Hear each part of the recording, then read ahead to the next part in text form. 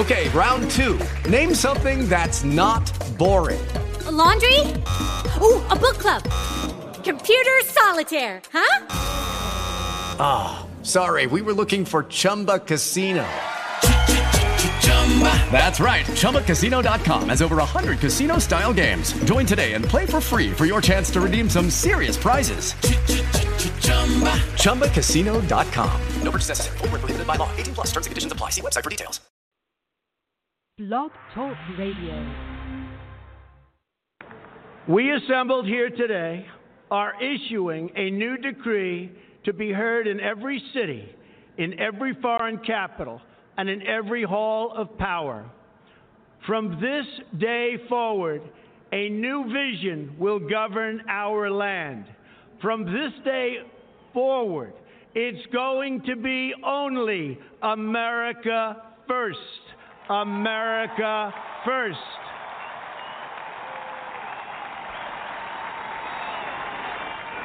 Every decision on trade, on taxes, on immigration, on foreign affairs will be made to benefit American workers and American families.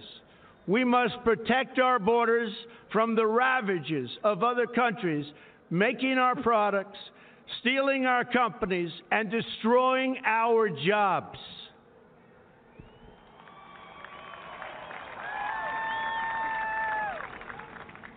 Protection will lead to great prosperity and strength.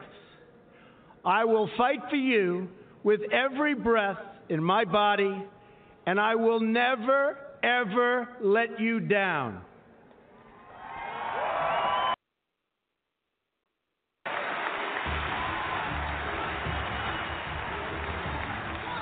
I am your voice.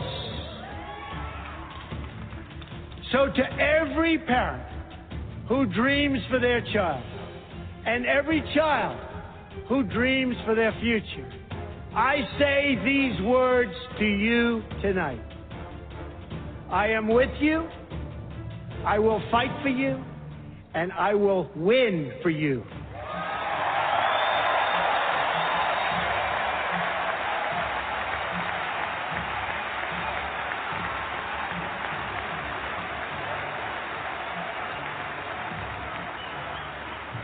To all Americans tonight, in all of our cities and in all of our towns, I make this promise.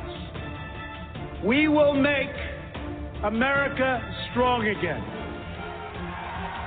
We will make America proud again. We will make America safe again. And we will make America great again.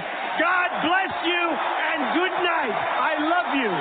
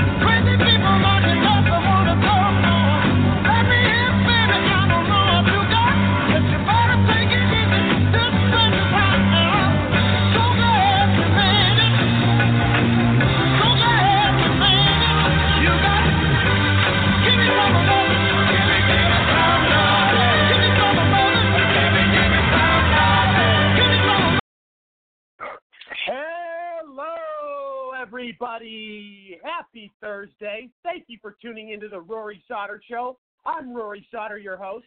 It is great to be with all of you. I have missed you all since Tuesday. We had a great show on Tuesday. Absolutely fantastic. Great dialogue. So many fantastic things addressed and established. I want to thank, first and foremost, all of my guests, my co-hosts, my audience and sponsors, just like I do every episode. You guys are incredible, and the show just keeps getting better and better. Don't forget, we're listened to in 23 different countries, and we're on nearly 70 online platforms.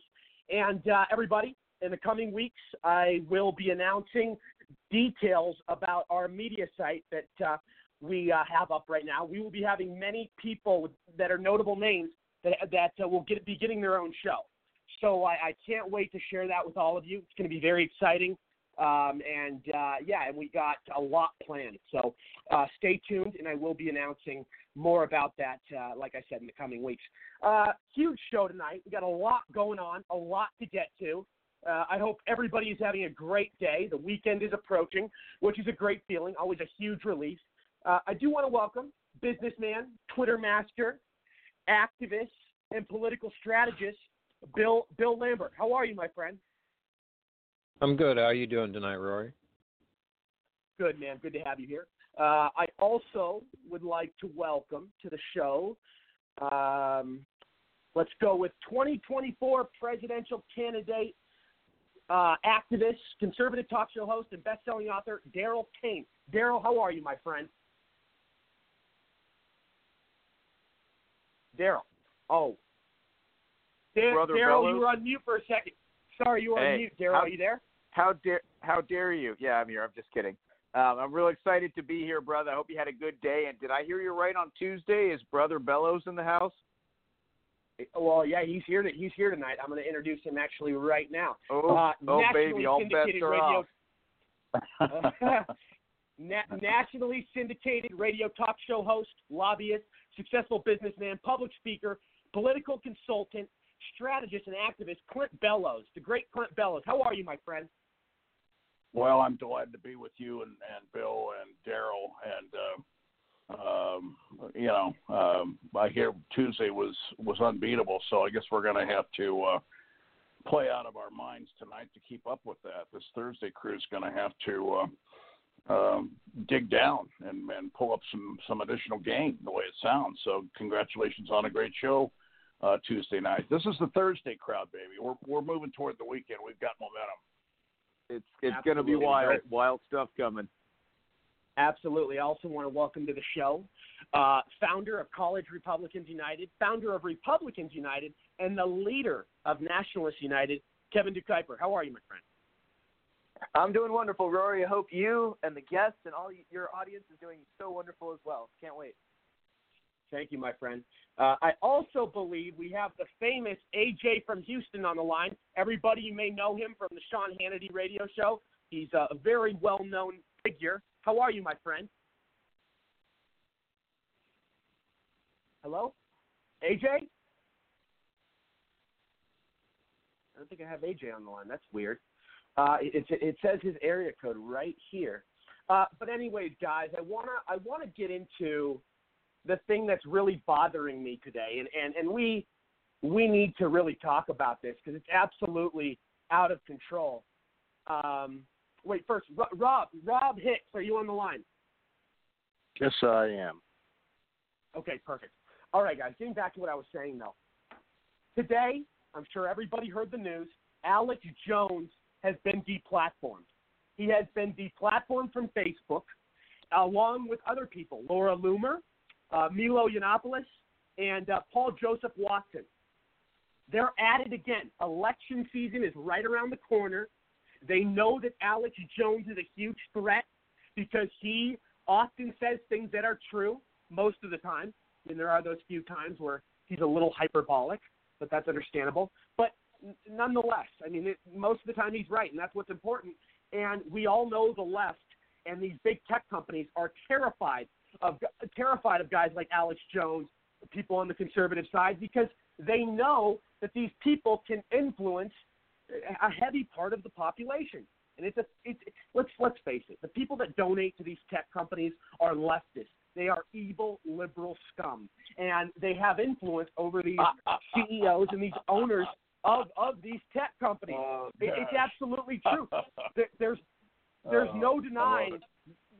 some of the things that go on behind closed doors with these companies, we can only imagine. Think about what they're messing with, though. They're messing with people's livelihoods simply because they don't agree with them, simply because it doesn't go with their company's beliefs and certain traditions. They want to throw that back in people's faces. It's not even these people are doing anything wrong. These people, Alex Jones, Paul Joseph Watson, Milo, they put up great stuff. They put up influential, articles and videos. And the fact that, this whole situation is, let's face the facts. Text is the main source of information in today's society. That's how we get all our information. Very few people read the newspapers anymore. People go on social media to get their information, get their news. And, we see what these leftists are doing. They see, these articles that pop up on their platform, and, they're scared. Like I said earlier, they are scared. They feel threatened. They know they have to answer to their higher-ups who's giving them money. It's playing by their own rules. In the midst of it, in the middle of it, you're ruining people's livelihood. Think about how many people like Alex Jones make money on places like Facebook. Laura Loomer makes money on Facebook through all their advertisements. Paul Joseph Watson. So you're taking something away from somebody that, just because you don't agree, just because you simply don't agree with them. That goes against ethics. That goes against free speech. It goes against everything America was founded upon. And, guys, not enough people are talking about how big of a threat this is, how big of a problem this is with tech, companies censoring. Yes, some people are talking about it, addressing the problem, but not enough people. And we saw guys like Jack Dorsey, CEO of Twitter, talk to the president and say he'll do a better job of playing fair with everybody that uses Twitter, which is a complete lie. They're not going to play fair. There has to be something done legislative, like with a bill, a legislative. I mean, it has to be taken care of. Otherwise, these people will never, change their ways. They'll keep doing this to innocent people. And think about all the people that have spent hours and years with building up their content on Facebook, building up all of their amazing, resume and everything they've done, their background, and all that gets deleted. I mean, I don't even want to know the feeling. And we've all dealt with getting suspended, getting banned, from these organizations. We know what it's like. We feel their pain. We know what it's like, and it's some third world BS, I will tell you. Bill, I want to start with you. Bill, go ahead in Texas. Well, I think they have to be made into a public utility. I mean, that's really the only answer to where you can get some kind of constitutional guarantees. Absolute power corrupts absolutely. And you're not going to, you have a couple options. One is we find some billionaires on our side and we build other platforms. But then, again, you have a divided country because you have a platform full of the right and you have a platform full of the left, and their business, it's a natural split. So you have to take these companies out of this umbrella where they can, as a private company, and do whatever they want and make whatever rules they want. And if you say the wrong thing, and I think the Alex Jones and the Loomers and that they may have, now that they've done that, that's going to give them some cause to get into the courts, because they're talking about an income and their livelihood and their careers and even private companies that I don't think that they have the right to. It may have to go to the Supreme Court, and that may be the answer in lies the answer there too. Well, and think about this for a second, guys. Let this sink in. The fact that these people have made Facebook and all these platforms so much money. And what do they go and do? They ban them. I mean, you think about everything that these, big talk show hosts on the right, on our side, have done for these platforms. They've made them filthy rich. They've gotten them so much more traffic. Bill, you agree, right, Bill? Oh, absolutely. I mean, the thing, they don't understand that the diversity on their platforms is what makes them popular. I don't want to sit in a room with 5 guys that all think exactly like me. What the hell am I going to talk to them about? I mean, so you have to have that, I don't mean conflict, but you have to have that diversity of thought and different ideas and that debate, and you have to have that to create this kind of juggernaut. But if they keep doing this, eventually, yes, they're going to silence the conservative aspect of the society, or it'll go somewhere else. That's what I was saying. If they split them into 2, and you had a Twitter for conservatives and a Twitter for liberals, neither one of them are going to be successful. Because I don't, even on Twitter, why would I want to preach to the choir? Why would I tweet to everybody that agrees with me that Trump is great? We all know it. So, and you can't change people's minds, and you just get deeper and deeper into a rut of this division that is eventually is going to have to lead to some kind of conflict, because now you can see the continuation of this coup. That it's not stopped just because it's being stopped, but these senators and these senators and these representatives come out and now they want to get Barr. We'll impeach Barr, and we'll, and just breaking here just in the last few minutes is John Solomon. Now you have Ukrainian embassy employees with documentation showing that the Obama administration were wanting information on Manafort and on Biden's family in Ukraine. The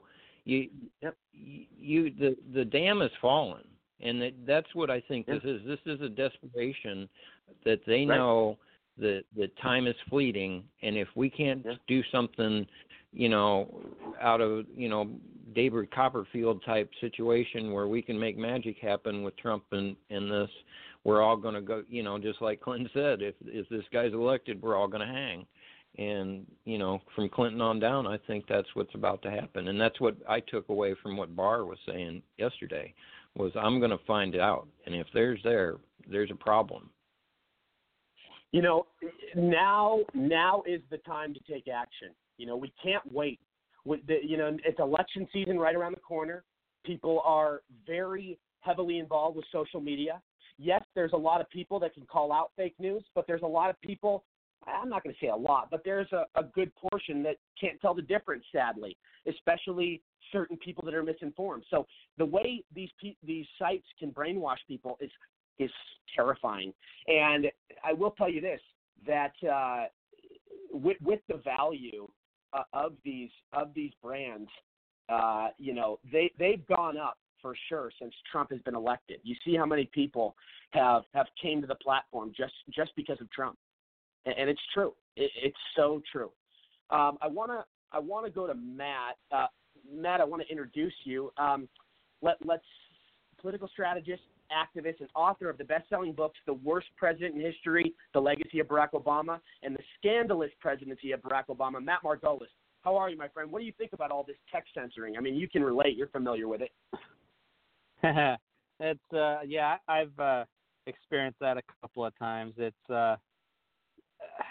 not exactly fun because you grow to rely on a medium for having an audience, and then when they take it away from you for no good reason other than they don't like what you're saying, it's a bit of a problem. And it's unfortunate because it's especially bizarre, and it's not just politics either. It's other things. Like we see anti-Israel and pro-Palestinian things that basically call for the end of Israel and for killing all Jews being allowed to stay on because of First Amendment.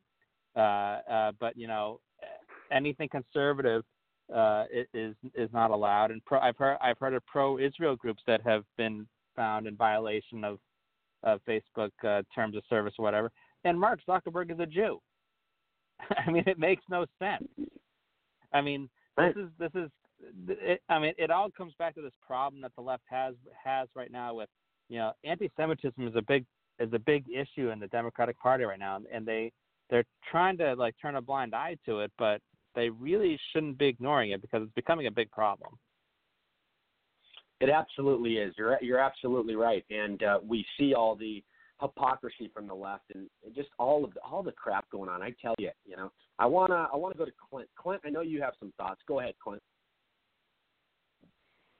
Well, we've talked about all the clearly all the speakers have been very accurate in my sense, and it is an infringement upon free speech. That's pretty obvious. In a sense, it's really kind of a victory for the thoughts and the thinking process of the right and for traditional conservative America, because what it really signals is essentially a forfeit of the game. We're 9 runs ahead in the third inning of a Little League game. Let's stop and give everybody a trophy. They have no new ideas. It's just regurgitated old. I don't even know what you would call it, liberal scum. I think, Rory. I don't think I can top that. These are ideas that have never worked anywhere, and in fact, there's an incremental approach to this that I don't want to be branded as the guy that's always bringing up Hitler. I did it last week as well, but if you look at the rise of when the Ottoman Empire, not the Ottoman Empire, but what's the regime that took over after World War I and tried to resurrect post-war Germany? It'll come to me in a minute, but that, of course, failed because of a lack of economic strength, which was largely due to the tremendous reparations the Germans were paying from the Treaty of Versailles that just crippled their economy. And you'd seen the pictures of people going to the store with a wheelbarrow full of Deutschmarks to buy a loaf of bread. That's when Hitler began to find a grip. Okay, this is the guy, the beer hall putsch in 1922 or 3 was an abject failure, but within a few years and after the writing of Mein Kampf, he began to catch on. Everybody thought he was a joke, gentlemen, as you all know. They didn't take him seriously, and most gravely and interestingly, Jews in Germany, and I know I'm speaking to people that already know these facts, Jews in Germany considered themselves Germans first and Jews second. And they could not believe that, in fact, their own countrymen would disarm them of all of their rights, all of their real and personal property, of all of their spiritual collectivization and meetings, and it would really strip them of every bit of human dignity. And we know where that all ended, but it didn't start out that way, full guns. It incrementally, over a period of about 12 to 15 years, got to that point from 1924 to 1939. That's what's going on here. And in my view, we live in a very different world now in this country than we did in January of 2009 when the 44th President of the United States, I hate to say, was inaugurated. And there has been it's more than fake news. It's just flat out dishonest. It isn't phony. They're not stupid. They know they're lying. They know what they're doing. Some of them are maybe true believers, but most of them are cynical. All they know is that they hate Donald Trump. They hate the values of the right. They hate church. They hate families. They hate homogenous organizations and communities and institutions, from the Boy Scouts to name whichever one you want to come up with. All they know is that they're pissed off about so many things they can't even see straight. Many can't even decide what sex they are at, okay, at different points in their lives.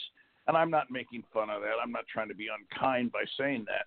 But there's a tremendous amount of ambiguity out there. And so what they've decided is that they are the keepers of the truth. They're, the whole climate change thing we were talking about earlier today on one of our shows, How many times you heard Democrats say it's a settled issue? The science is settled, okay?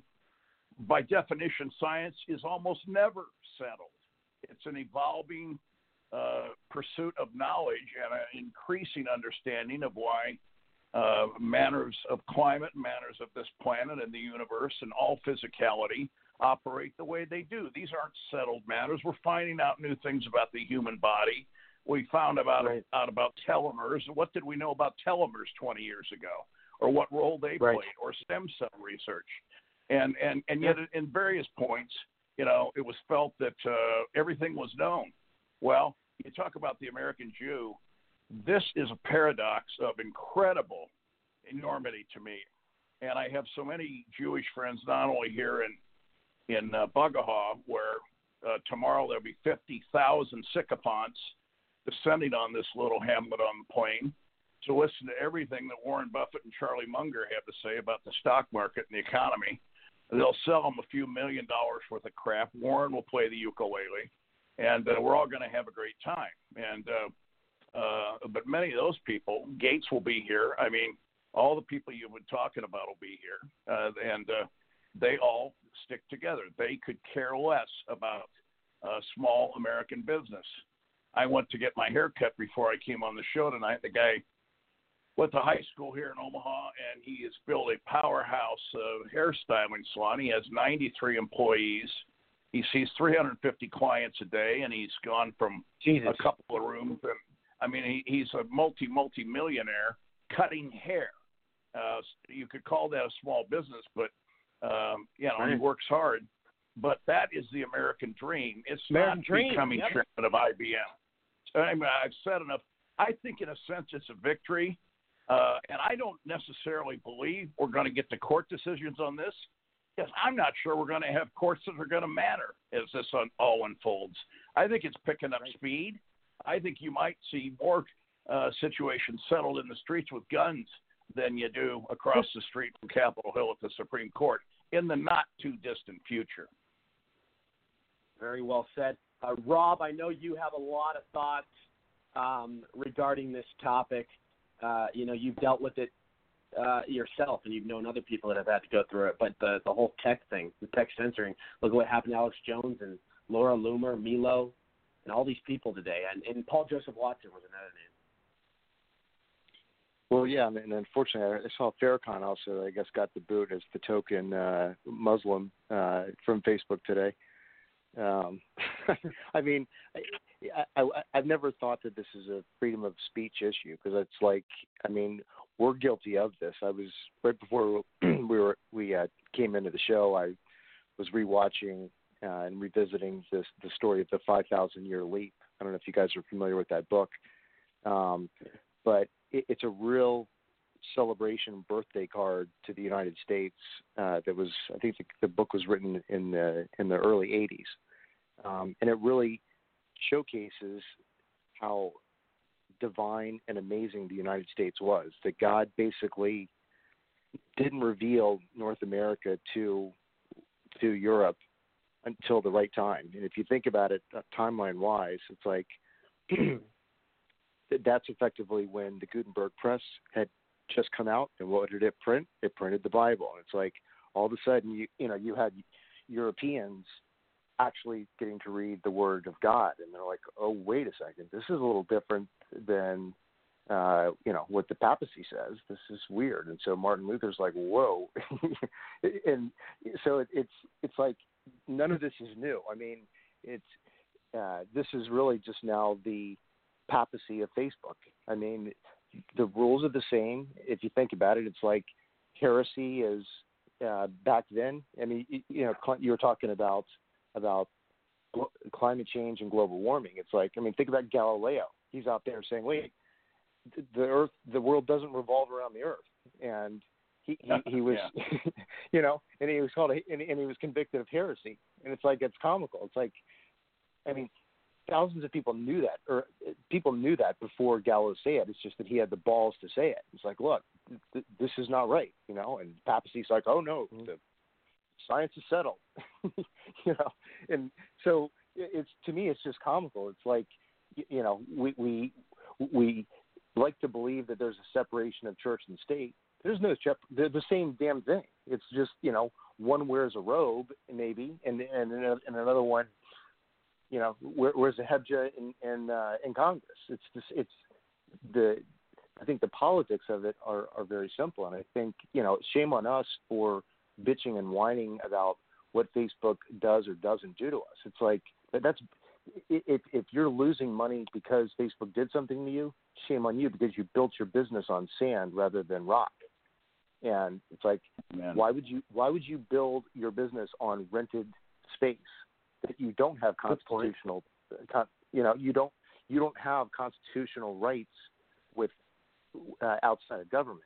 That's so. I think my point is the good news is I think collectively I know I've spoken to a number of you, and in our own way we're working to fix this. The good thing is that we're fixing it, I think, in the right way, in the sense that unlike a billion-dollar Republican coming in and trying to solve it, which probably would create just a right version of the same problem. It's like the reason America was successful was because it was full of a bunch of individual, rugged people that wanted individual freedom. So they collectively went to achieve that. But then once the war was over, they went their own ways and did their own thing.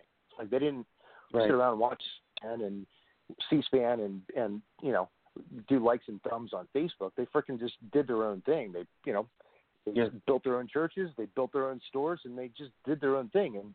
And I guess bringing the concept back into the 5,000-year leap, it's absolutely worth the read, because it showcases how amazing the United States is. That for 5,000 years, the boats that came from Europe to the United States were hardly much different than the same boats that were built 5,000 years earlier. But in 200 years, it should blow your mind what the United States has brought to the world.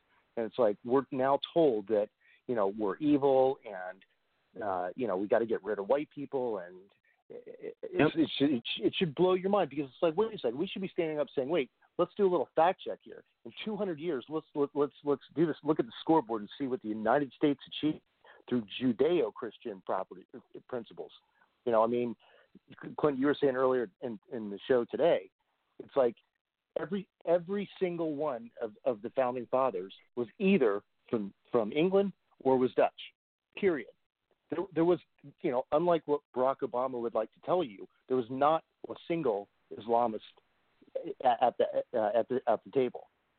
That's not where, and that's not where innovation happens, because Islam doesn't preach freedom at all. It's the opposite of that.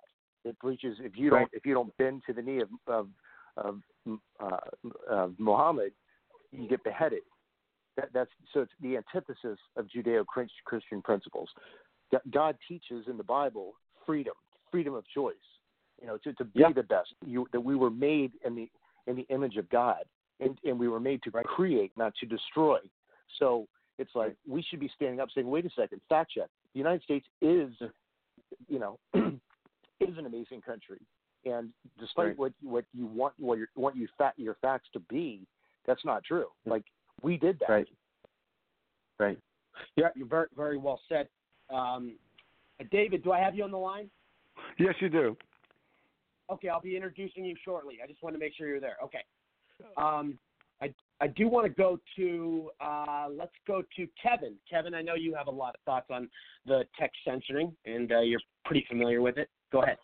Yes, it's a massively important deal, and the left especially has done the most damage in this regard. So let's go back to when Facebook had their congressional hearing, that joke of a congressional hearing, because it really displayed how our own Congress members who had, quote-unquote, grilled Mark Zuckerberg on how Facebook interacts and conducts their business. It showed that these Congress people have no idea what they're doing, what they're saying. They don't understand the internet.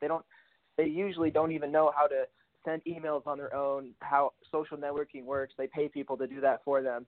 And it's really discouraging, because here in America, we get our laws passed through Congress. They legislate.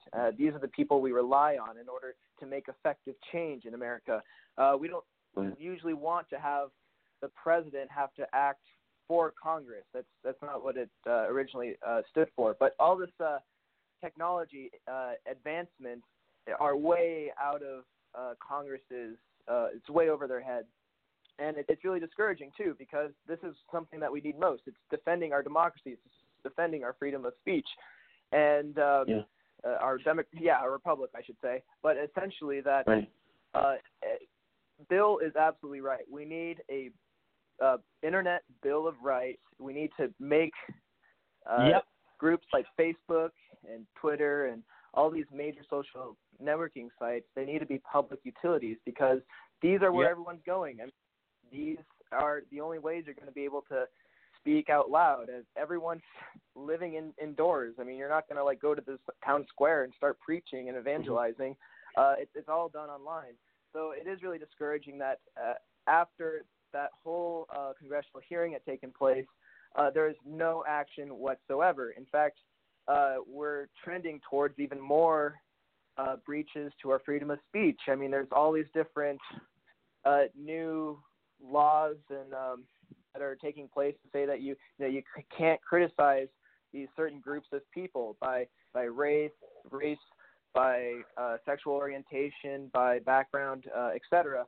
And it's becoming really difficult, because you have all these, especially Democrats, their game plan essentially is, I want to run for governor, and I'm going to be the first gay governor or the first ethnic governor of this race, and etc. But so it's like you point out some of these flaws with these candidates, like legitimate flaws, but you get shadow banned, you get erased from the internet because, you just criticize them based on these laws that say you can't criticize them.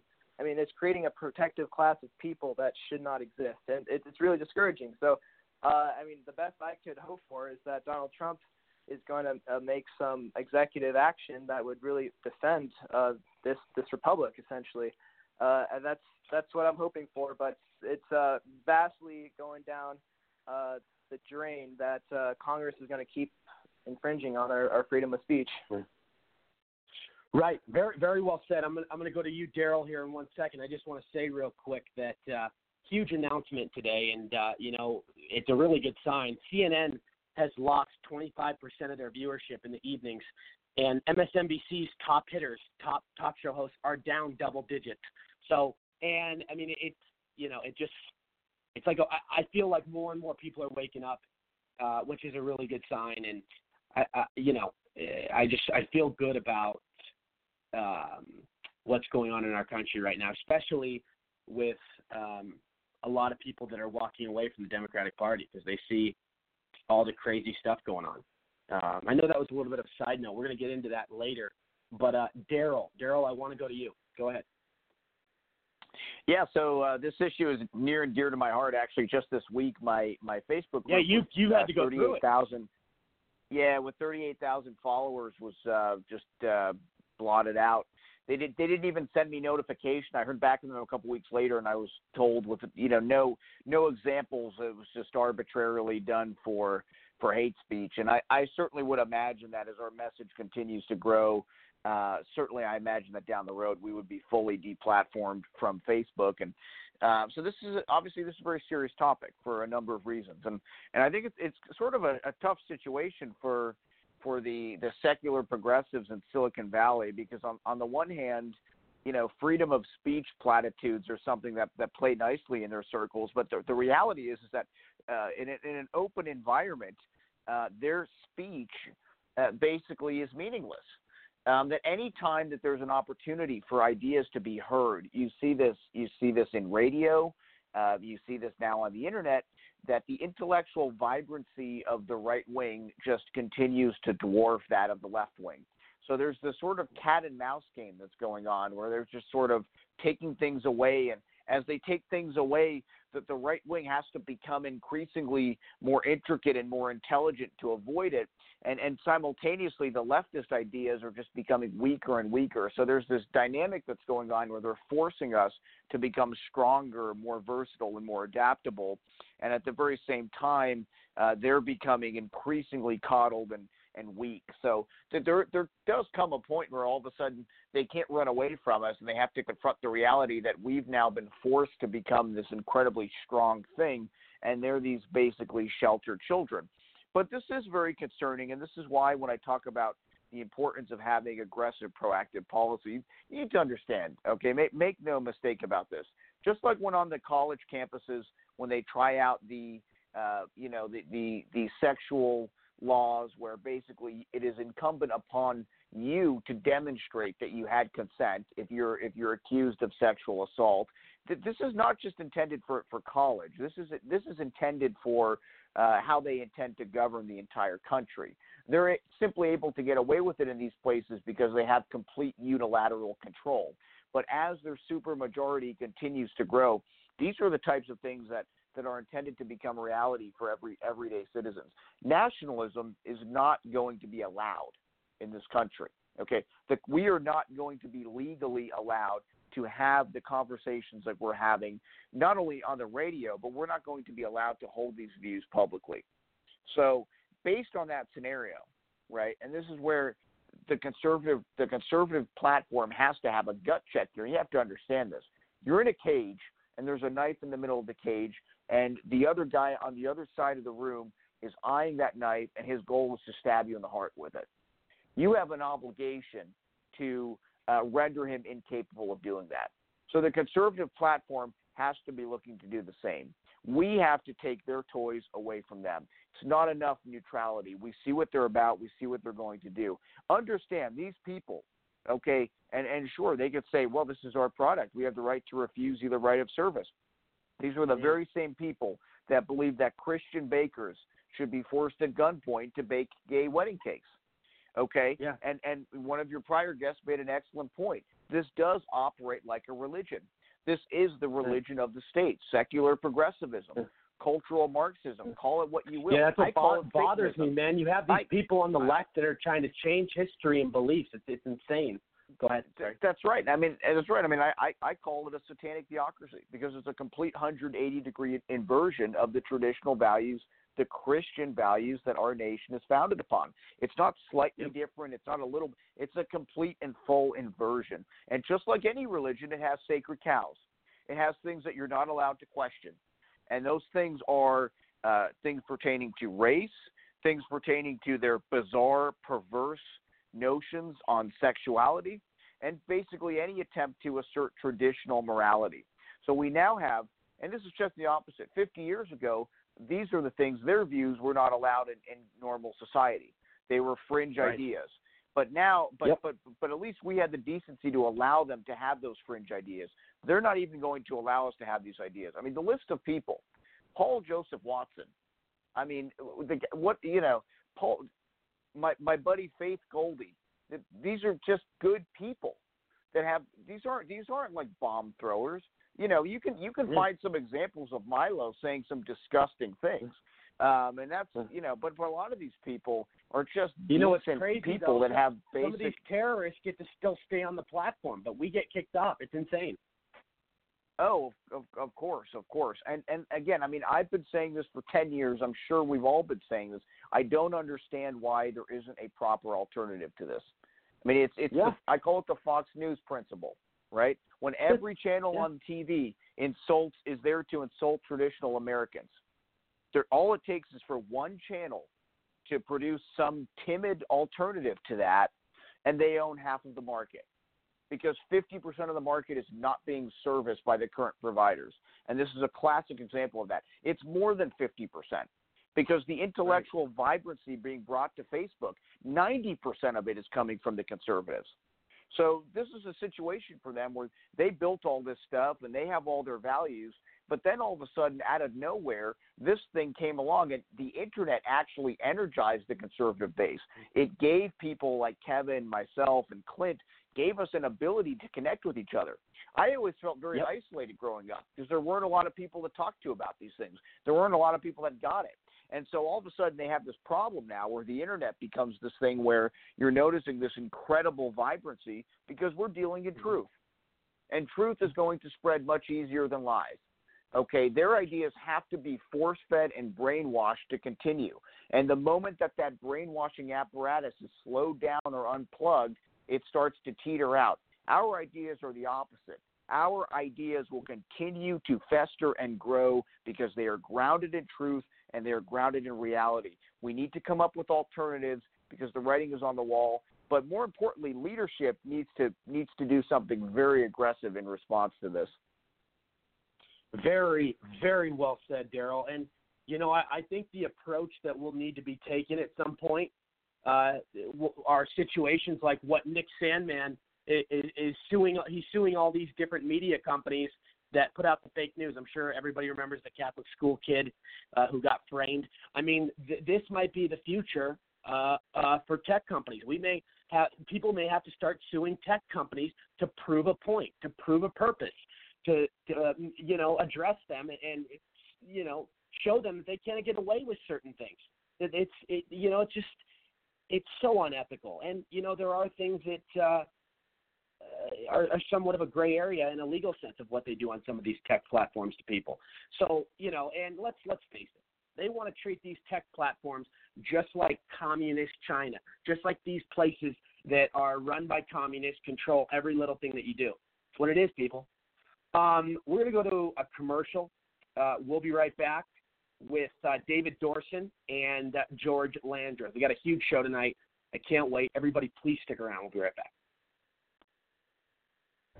Where can you find a burger inspired by flavors from near and far that mixes the smoky with the sass of the South, combines the sweetness of summer with the tang of the country for savory, sizzling, unexpected flavors? Well, you can find it at McDonald's. The new Bacon Smokehouse Burger. It's the newest flavor of the signature crafted recipes by McDonald's. Is video a part of your strategy for 2019? Hi, I'm Rob Hicks with Hicks Video, your remote video production specialist. Using equipment you already own, I help you deliver high-value videos to your audience. From interviews and demonstrations to online meetings and trainings, I work with you to shape your stories and subjects that demonstrate your subject matter expertise. If you're a product specialist, sales executive, or business owner, we make video production simple and affordable. We do this so that you can make videos on a regular basis, whether it's daily, weekly, or monthly, to communicate about the topics and discussions that are important to you, your audience, and your business. To make your videos, we use HD video conferencing that allows you and your guests to connect to our studio from your home or office using your laptop, phone, or tablet. Once you and your guests have connected to our studio, we do all the rest. We take care of the TV graphics, the intro videos, the outro videos, the music, the behind-the-scenes production. Everything that it takes to either live stream or locally record your video for post-production editing to social media, whether it's YouTube, Facebook, Twitter, LinkedIn, you name it.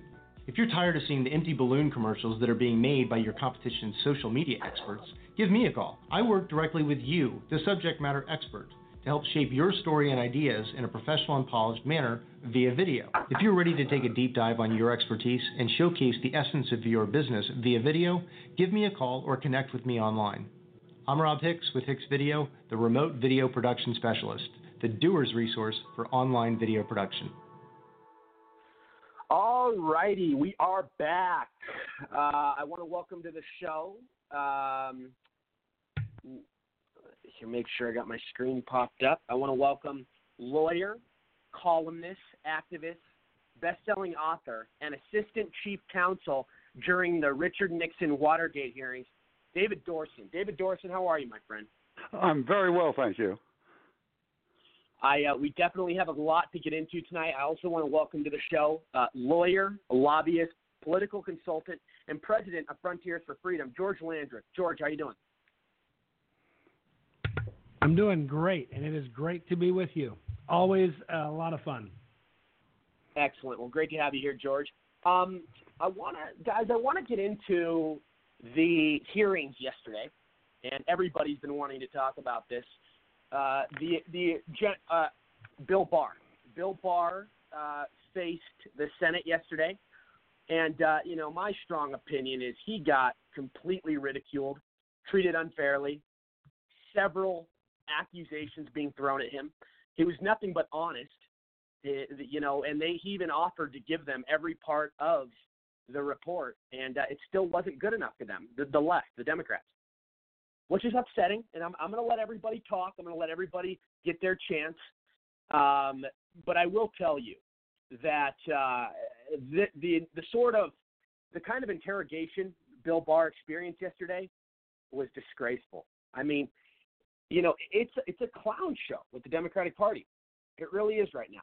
And I know David wants to talk about this, and we will. I want to play this clip first, though. Lindsey Graham on the conclusion of the investigation.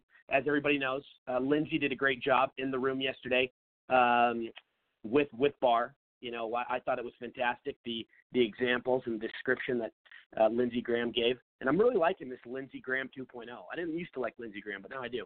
But let's play this clip, and then we're all going to talk about it. 1-4. Joining us now, Chairman of the Judiciary Committee. He led today's hearing, did a phenomenal job.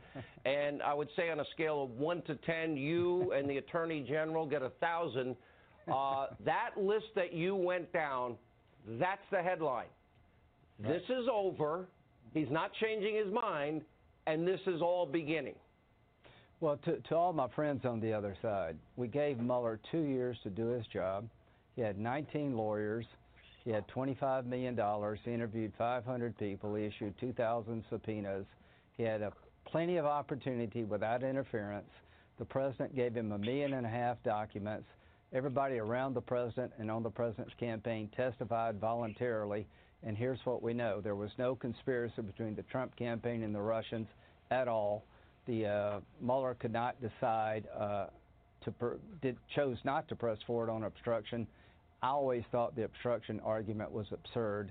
It is over, and the reason they're mad at Barr and me is because they didn't get the outcome they want. My friends on the other side want an outcome, and they don't care how they get it.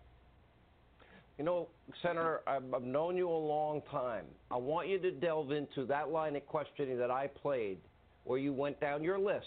FISA abuse, the rigged criminal investigation into Hillary, it was all rigged. She did violate the Espionage Act, 18 U.S.C. 793. There was classified top secret information on that server. She had an intent by deletions, bleach bit, and hammers and pulling SIM cards. The intent was to destroy the evidence. The very thing, that would be obstruction, which the very thing liberals are acting like they care about, that would be a slam dunk obstruction case to me. What are your thoughts? Well, what I tried to show was that when it came to the Trump campaign, we had Bob Mueller, one of the most experienced lawyers, former FBI director, take 2 years, $25 million, 19 lawyers. Everybody in the country believed he was a fair-minded guy, and he reached a conclusion that the left doesn't like, but the verdict is in for Mueller, no collusion, no obstruction. Now, what I tried to show the public was that when it came to Clinton's email investigation, there was no Bob Mueller's involved. There was Strzok and Page, who hated Trump's guts, wanted her to win $100 million to nothing. I want the public to know that the FISA warrant obtained against Carter Page was based on garbage collected by a foreign agent paid for by the Democratic Party that is unverified to this day. And I want to find out, did they open up a counterintelligence investigation against President Trump for bad motives? And we're going to get the answers to all those questions. You know, I think this is very important as well. Okay, so the issue of finding out whether they rigged the Clinton investigation. Right. By the way, is that the same time kind of interesting? Where did this originate, this crossfire hurricane? Important questions. Let's talk about the FISA abuse. We're now, the New York Times suggesting it might have all been paid for Russian disinformation. Wow, that's a big deal. More importantly, do you believe, as I do, that a fraud was committed on the FISA court in the FISA applications? I read something, it was called the Grassley-Graham memo that said the bulk of information in the FISA applications was the paid-for dossier that might be Russian disinformation. Is that true, sir? Well, here's what I know that McCabe said that without the dossier, there'd be no warrant. I know to this day that there is no verification of the dossier. There's literally a bunch of garbage, and people certified to the court that it was reliable. I know that Comey, the FBI director, after President Trump was elected, gave him the same dossier and told the president, We can't verify it. We just want you to know about it. That doesn't add up. We're going to look at all that. But here's what I do know. Nobody cares on the other side what the FBI did or didn't do when it comes to Clinton. They don't care what they did or didn't do when it comes to Trump. They're trying to destroy his presidency. From their point of view, the rule of law is a tool to get an outcome. From my point of view, the rule of law protects us all, including President Trump, including Republicans. You know something, Senator? You were there with the Kavanaugh. I thought you had one of your finest moments as a senator in the Kavanaugh hearings. It was interesting. There were a lot of I believers on the most outrageous allegation. We have serious allegations now about the the lieutenant governor of the Commonwealth of Virginia, rape and violent sexual assault by 2 women. I don't hear the I believers. I say that if Donald Trump cured cancer, gave every American $5 million tonight, and adopted the liberal agenda, they'd still hate him. Am I wrong? Well, no, you're right, and it's sad because bipartisanship in their world is to be nice to their people, vote for their judges, sit on the sidelines when they destroy a Trump judge. To give Mueller the space to do his job is not enough. When Mueller gives an answer they don't like, you destroy Bill Barr. Bill Barr is a fine man. He will sleep well tonight. His critics are the problem, not him. All right, Senator, thanks for being. So there you have it, everybody. And like I've said many times on this show, and I'll say it again, the Democrats never cared whether or not Trump broke the law. All they care about is taking him down any way they can. This was never about, the honesty or a real investigation. This was always about what can we get on Trump. They don't care if Russia hacked our election, because if they did, Obama would have done something about it, because Obama knew and he chose to do nothing. And we know what the real Russian collusion is, Hillary with Uranium One. And all these different things, everybody. I want to, David, I want to start with you because I know you're going to have a different opinion, but I'd love to start with you, sir. Well, let me say, first of all, that you have an interesting show, but it's so slanted that it's impossible to really deal with the facts. For example, Mitch McConnell said when Obama was elected that the single most important goal of the Senate this year is to make sure that Obama does not get reelected. You have a habit of distorting things. Liberals are not evil. I don't. You're very far left. I mean, you oversaw the Richard Nixon hearings. You have different opinions than me. Doesn't mean it's slanted. It just means it's your view. But go ahead. Well, I think it's slanted because you say that the Democrats only care about getting rid of it's true. Trump. How is that not true, sir? Well, but the point is, then you bring up Hillary Clinton, but ignore the fact that Mitch McConnell said, as soon as Obama was elected, that the single most important goal of the Republican Party for the next 4 years is to make sure Obama does not get reelected. You just don't talk about these things. All you talk about is I'm glad you give me a chance to talk, but the 90% of your show is directed to slandering the Democrats. And that's just unfair. I think the Democrats, for example, in the previous segment, you were talking about the Democrats want to silence everybody. That's not true. The ACLU, for example. Come on, man. That's their goal. No, it's not. The ACLU supported the Nazis marching through Skokie. The ACLU promotes free speech. That is the liberal position. You're taking fringe people who are somewhat off the mark in terms of trying to suppress speech. I kept waiting for the door to break down on Daryl's apartment and have someone march in and arrest him. He's talking. Fox talks. Trump calls people evil because they disagree with him, and they do it, and you say that free speech is suppressed. It's bizarre. Everyone on your side is talking all he wants. You have hundreds of radio stations around the country, and yet you accuse the Democrats and liberals of suppressing speech. There's no suppression. You have all of the major networks. Watch out. I've got some troops headed your Fox way. is a major network. I was around during Watergate too, sir, and I'm ready to go one-on-one anytime you want tonight. Let's go. I was there. I knew Mr. Nixon. I knew a lot of the players there. There was an awful lot of distortion that brought down Richard Nixon. No, there wasn't. Child play. Okay, What could be distortion? He didn't say that he wanted to pay off the burglars to keep the presidency. He didn't say we could find $1 million, but we could. He didn't say 100 other things that got him into trouble. He did say that. He did say they could find $1 million. I would like to ask you, and this is just a factual inquiry. Tell me when Joseph Biden, Hillary, or Bill Clinton or Barack Obama ever made a private paycheck in their life or ever paid an employee to work for them without government money. I would like to know what their accomplishments outside of being professional political That's irrelevant. The point is, been. That's irrelevant. Trump did no public service. He gave no money to charity. He was a draft dodger. He had a tax break that's for the rich. I mean, I can say the same thing. What's so important about paying a paycheck when you steal money from people and when you discriminate against minorities? Bill Clinton out of the Vietnam War, and you and I both know it. Both of them did. So the point is, so did Trump. So what's the big deal? Trump evaded the draft improperly. I'll admit that Clinton did the same thing as Trump, but you wouldn't have to admit that Trump also evaded the draft with a phony bone spur. That was a joke. That was a very difficult issue, and quite candidly, I could understand why neither one of those guys wanted to go stand in a rice paddy, given the ambiguity of the Democratic leadership that drug us into Vietnam from about 1961, right around the Bay of Pigs. And we can argue that point if you'd like to go with me on that. Well, that's getting a little far afield. But we're talking about evading the draft, and I'll agree that both Trump and Clinton acted despicably in trying to avoid the draft. However much it was stupid to get involved in the war. I didn't like the war at all either. And most of the liberals try to stop it, and you conservatives were saying gung-ho, let's invade, let's have more troops, let's have more troops. And by the way, I know something about the war because I represented General William Westmoreland against CBS.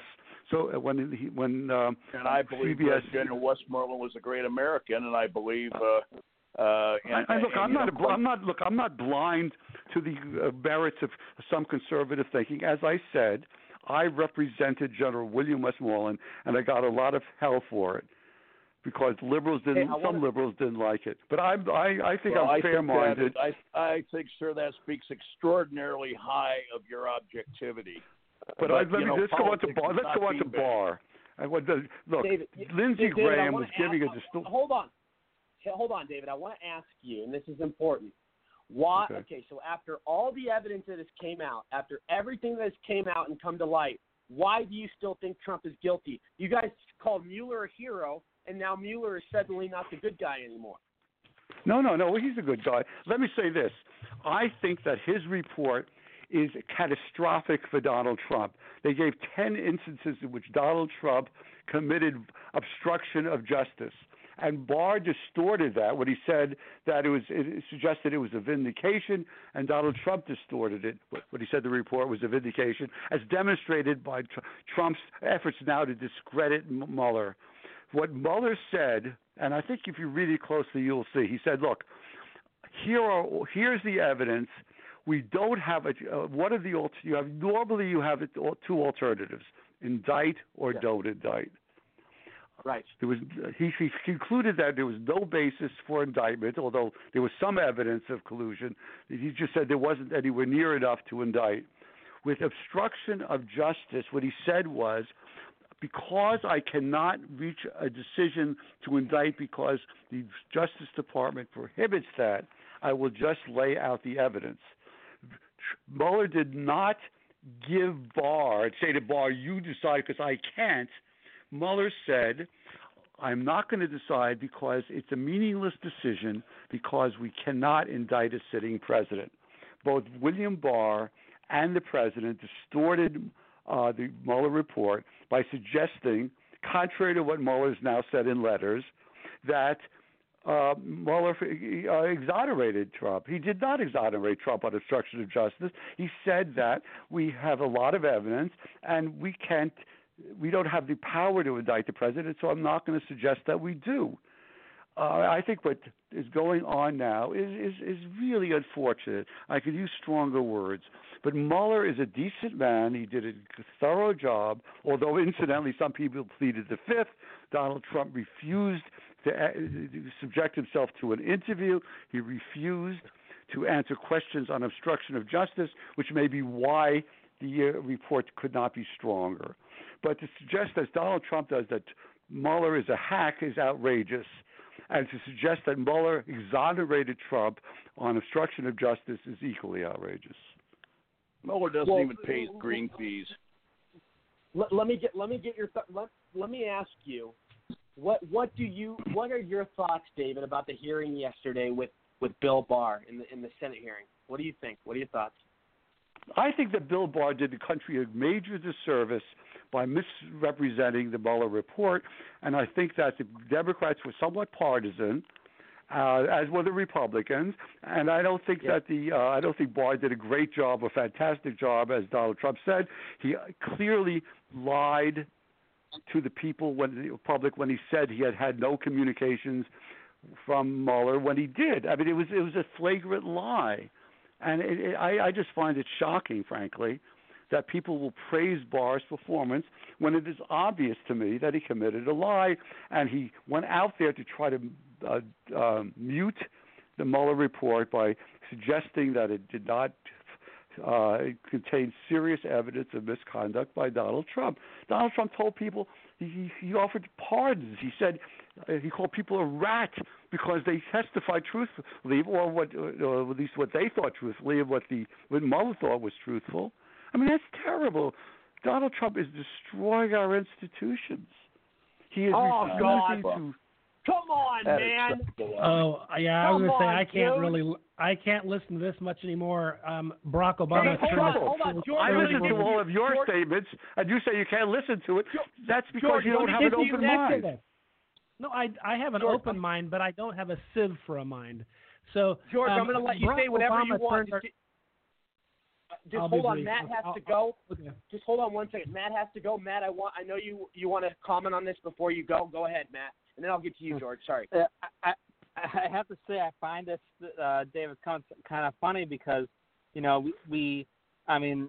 Barr's memo, I'll call it the Barr memo, quoted directly from the report. He wasn't distorting anything, and we know from various reports, even though it was buried in the articles, that Mueller himself said there was absolutely nothing inaccurate about what Barr had written in the memo. So this Can I answer that? The fact that he released the whole report. Hold on.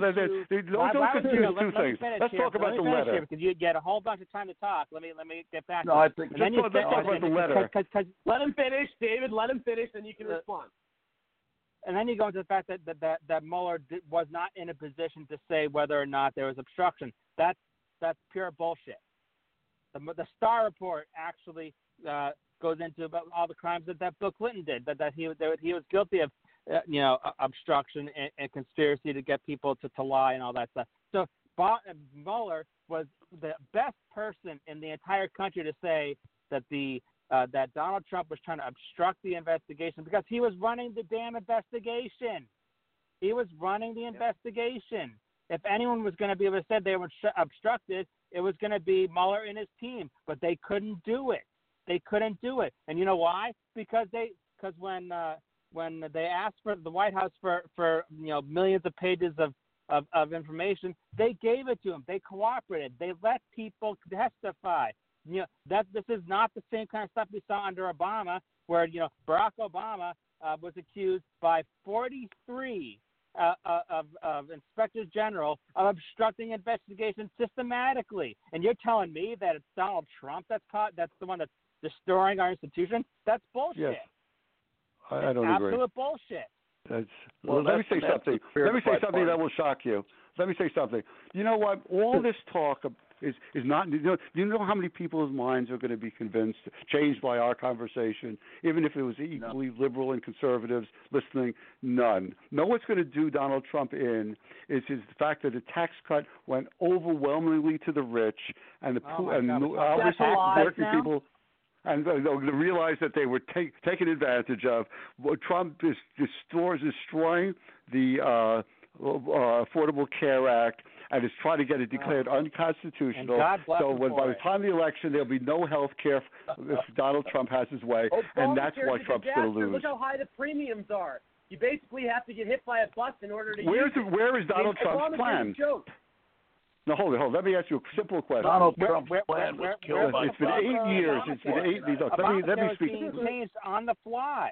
Obamacare is being changed on the fly because they didn't have a good plan involved. I mean, the Republicans have not had a plan. There were 73 different changes to Obamacare over the course of, from when it started to before Obama left. Most of them were done by Obama unilaterally because they didn't have a good plan. Well, hold on. Let me answer that. Keep your doctor. Let me answer that, please. I will agree that there are many flaws in Obama's plan. He lied about However, that. However, hold on. Let me finish. You can keep your doctor. Remember that, though? That was a big. I agree. Look, I will concede that. But the Republicans have the Obamacare or Affordable Care Act is 8 years old. The Republicans have never put forward a single plan. And now Trump says they're not going to do it until after the 2020 election. To me, that says volumes. Donald Trump, in his 2016, said, "I'm going to, as soon as I get elected, let me finish, as soon as I get elected, I will have a plan that will be cheaper and better." There is no Republican plan, and there's no chance of a Republican plan.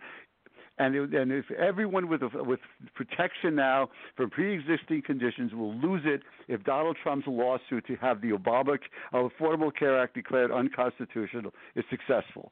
So I agree that the Affordable Care Act when it has actually made health care less affordable. There's a Gallup poll that says that more people are delaying care because they can't afford it since the Affordable Care Act was passed than before. So, I mean, we're sitting That's here not true. There's 12 million more people with insurance. I cited this statistic in my. 12 million more people have insurance. 12 million more people have insurance. They don't have insurance. It's not about insurance. It's about whether people are delaying care because they can't afford their premiums, they can't afford their deductibles. It is making health care less affordable. What's making premiums when your premiums are so high that you can't afford to actually go there and pay the premiums, then you're not going to go get care, and that's what's happening. There are more let me answer that point. You have a point. No, you have a point. Let me say you have a point. But my answer to that is primarily that Donald Trump has produced and the Republicans have not produced an alternative plan when they've had 8 years to do so. And without I'm saying that the Affordable Care Act is not necessarily the greatest thing, but it does add 12 million people with some insurance. And it's better than nothing. And if you tell people that nothing is better than the Affordable Care Act, and that's the Trump position that Trump takes, he's going to be slaughtered in 2020. Because don't hold your breath on that. All the insurance in the world. No, he's not. He's going to win by a landslide. Trump's going to win by a landslide. I don't know about that. I'm saying that no insurance is not going to make it. Wait, David. What does the left have to run on? What do they have except communism? Giving Social Security to illegal aliens. Let me finish, by the way. Giving slavery reparations, which is the dumbest thing I've ever heard in my entire life. You're going to generalize and stereotype blacks in that situation. Many blacks take the idea. You got what else? Oh yeah. Tax higher and higher. Let's give universal shitty Medicare to everybody. Oh, yeah, cattle call, Southwest Airlines, DMV status. Let's do it, man. Yeah, what a disaster. What? Come on, man. Come on, David. Come on. Tell me what they have. You want me to answer that? You got the best economy. You got the best economy ever. The best ever. The reason, but people are not making a living wage. Yeah, we got the lowest unemployment. No, blah, blah, blah. Let me finish, dude. We got the lowest black unemployment history. No, let me finish, I said. I said that in the original beginning. We got the lowest black unemployment, lowest Asian unemployment, lowest Hispanic unemployment, and lowest female unemployment in 60 years. So why the hell are the feminists bitching? Why are the minorities crying on the left? They all need to shut up. They've got Can I the answer best freaking economy they've ever had. You know what? If you're going to come up with some justification, go look at the facts. I told you just facts just now, homie. Go ahead. Okay. The answer to that is that is higher. There is good figures on unemployment. That most people are working without enough, not making enough. I thought you were going to give me a chance to respond. I thought you were going to give me a chance to respond. No, I'm not. You want me to respond? I'm talking. The Muslim from Kenya, the loser, the white mama, white grandma, fake black guy, he never got record numbers like Trump has. Trump has made the stock market higher record numbers than anybody. And Obama raised the debt more than all presidents in history combined. You're going to try and praise him for any economic gain or anything the economy ever did? I don't think so, bro. And you have blacks in the worst situation they've ever been in. Higher food stamps, higher welfare. Be lazy. Come mooch off Osama. Go ahead. Can I talk now? Yeah, go ahead. David, I'd like to congratulate you on having the courage to come on a show like this and express your views. Many of your national candidates will not go into these kinds of venues. They're afraid of this kind of dialogue. I'm not because I have great consideration. But you did say one thing that I think factually we need to examine. You said the Republicans have never come up with any health care bill that worked. I believe Paul Ryan, who I'm not a big fan of, by the way, I'm glad he's gone. He did one thing during his 2 years as Speaker. They put forward an affordable health care alternative to the Obama bill. But at both houses of Congress, and a lot of Republicans wouldn't accept it. Rory, please. Oh, sorry. Okay. It was due to pass with 2 or 3 votes to spare, and basically they could have put some serious pressure on the 2 to 3 Republican senators who were on the fence on the thing. They didn't think they needed to do that because they felt confident that John McCain, as ill as he was, would come back and would vote for Mr. Ryan's, not really Mr. Trump's, health care plan.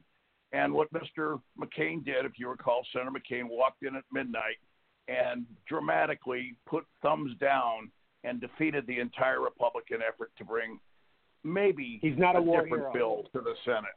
And so factually, the Republicans sir, did come up with something. They, as they often do, they shot themselves in the foot with John McCain, who I have very little respect for, and I knew very well about 38 or 40 years ago. And I think the reason Lindsey Graham has become such a prominent senator now is he's gotten out from the shadow of his big brother, who he used to follow around. Okay, but.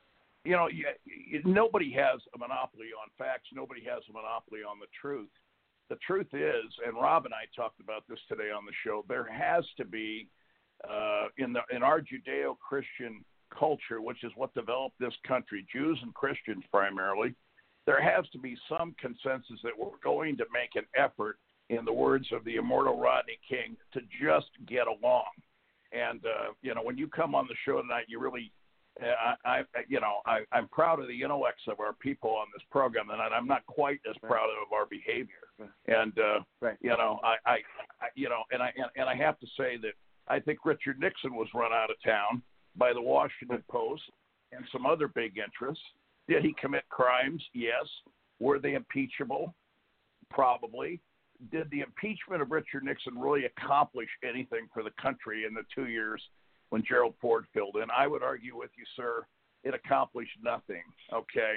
And that the Democrats would have been better off running a stronger candidate than Jimmy Carter in 1976 to replace Richard Nixon. Had they done that, you might not have had to compete with Ronald Reagan, and you might have had a dominance of the presidency that the Democratic Party has not enjoyed over the last 40 years. So that's just my take.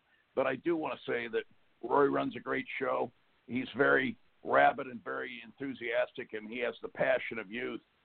I have, being the old guy that I am, we need, as Rob Hicks and I were talking about on our YouTube show today, nothing's getting done back there. I mean, we have major problems in this world, and the only person that's showing up and going to work every day is Donald Trump. It seems to me everybody else is sitting in the stands in the stadium and pointing out all of his personal, political, and ethical shortcomings.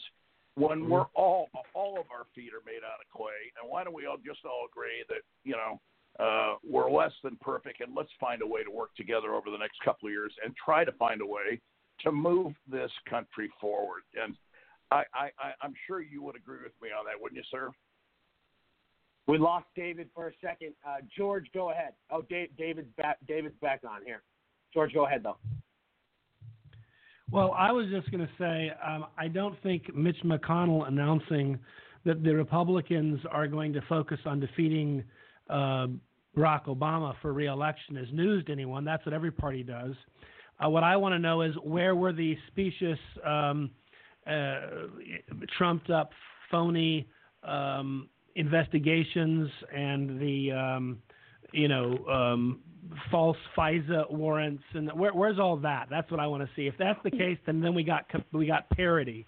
Otherwise, we're basically taking someone's statement about politics, which is kind of like a non-statement statement. It's like saying, like Mitch McConnell saying, I prefer that Republicans win elections in the future. Duh. Well, he didn't say that. He said our single goal should be to defeat.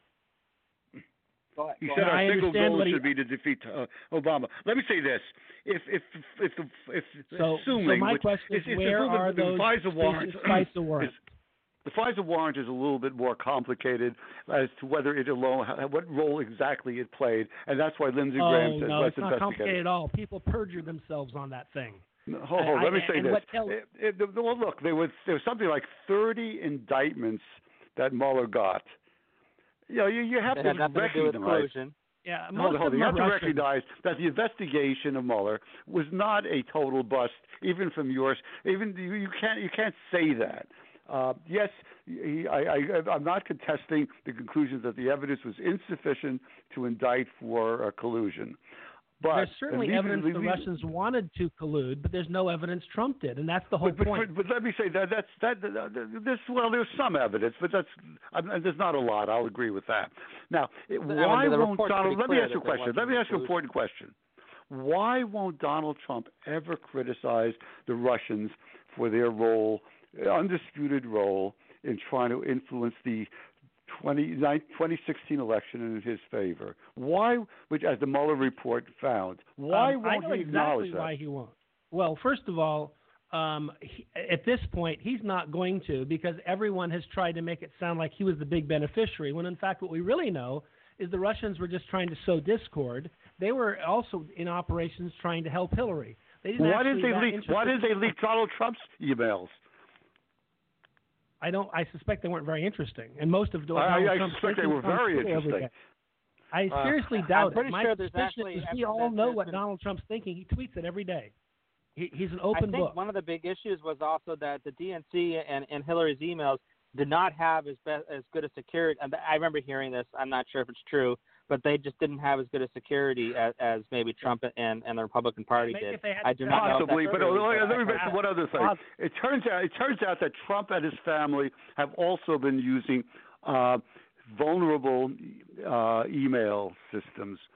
And that is something that, as far as I know, Ivanka Trump, who I know is one of the people who was allegedly using private or whatever email, I don't know. Does she have the top secret security? No, but I think Donald Jr. and Ivanka were also doing it. Look it up. I can't cite it. But do they have clearance to be handling? Yes, Ivanka does. Donald Jr. does. The question would be, what were the emails about? The question isn't, did they have emails that weren't as secure as we'd like them to be? One, I guarantee it wasn't in someone's bathroom closet. Secondly, the question is, are they setting up a business lunch with a friend, or are they transmitting State Department documents?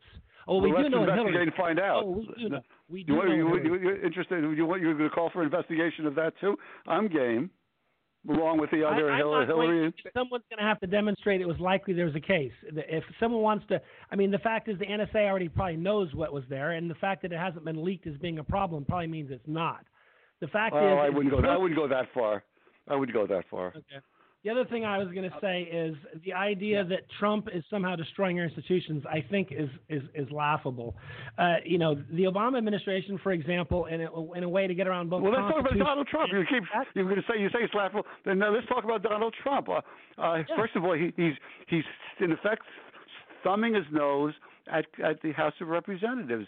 That's the House of Representatives is the co-equal branch of the government. It is co-equal, which means he does not have to do everything they say. It's like when Barr was asked, would you share with us your notes from the conversation with Mr. Mueller? He goes, no. And my response, I would have asked the follow-up question, which is, sir, I'm sure you had meetings with your staff this morning about the questions you were going to ask and how you were set up this hearing. I'd like to see those notes. No. Both Barr described the conversation with Mueller, and it's a legitimate question. I think I understand what you're saying, and you have a point. But it's a legitimate question. If someone says, David, I'm going to describe my conversation with Donald Trump. And I say it suggests that it's contradictory to what Donald Trump said. Someone could legitimately say, "Did you take notes? And could I see the notes?" That's very different. Ask that, but he has no obligation to give them to No, him. he doesn't. They want to ask. He doesn't. But it's certainly significant. If I had contemporaneous notes that supported me, why wouldn't I want to disclose those notes? Because they might also have your thoughts and impressions about related issues that are not related to conversation. Redact those. Show them agree on an impartial person. And then when you an impartial person. Okay, and then you redact them, they'll complain that you're hiding things. Well, this is possibly. The whole point. No, look, there's risks in all of this. Possibly, absolutely, 100%. I'll agree, absolutely. But the point is, the fact that he categorically refused to turn over notes of a conversation he testified to under oath worries me. And all I'm saying is that, as has been said by I think he has the right to do that because they are co-equal branches of government, and each branch has the ability to engage in deliberations and conversations with staff and not have the other branch of government trying to beat them over the head with their conversations. Donald Trump, for example, has every right to talk to his attorney and ask him, I have obligations in running this government. I think that this investigation is completely a waste of time, and he was right because he knew that he hadn't done anything. And with respect to him, at least, it was a waste of time. But bottom line is, he has the right to talk to his attorneys and ask them about that question, have that conversation. And that no one else has a right to look at those notes and come to the conclusion that they're evidence of anything. They're evidence. Well, let me mention one thing. McGahn is not his attorney. He's a White House attorney, and therefore he represents the office of the president.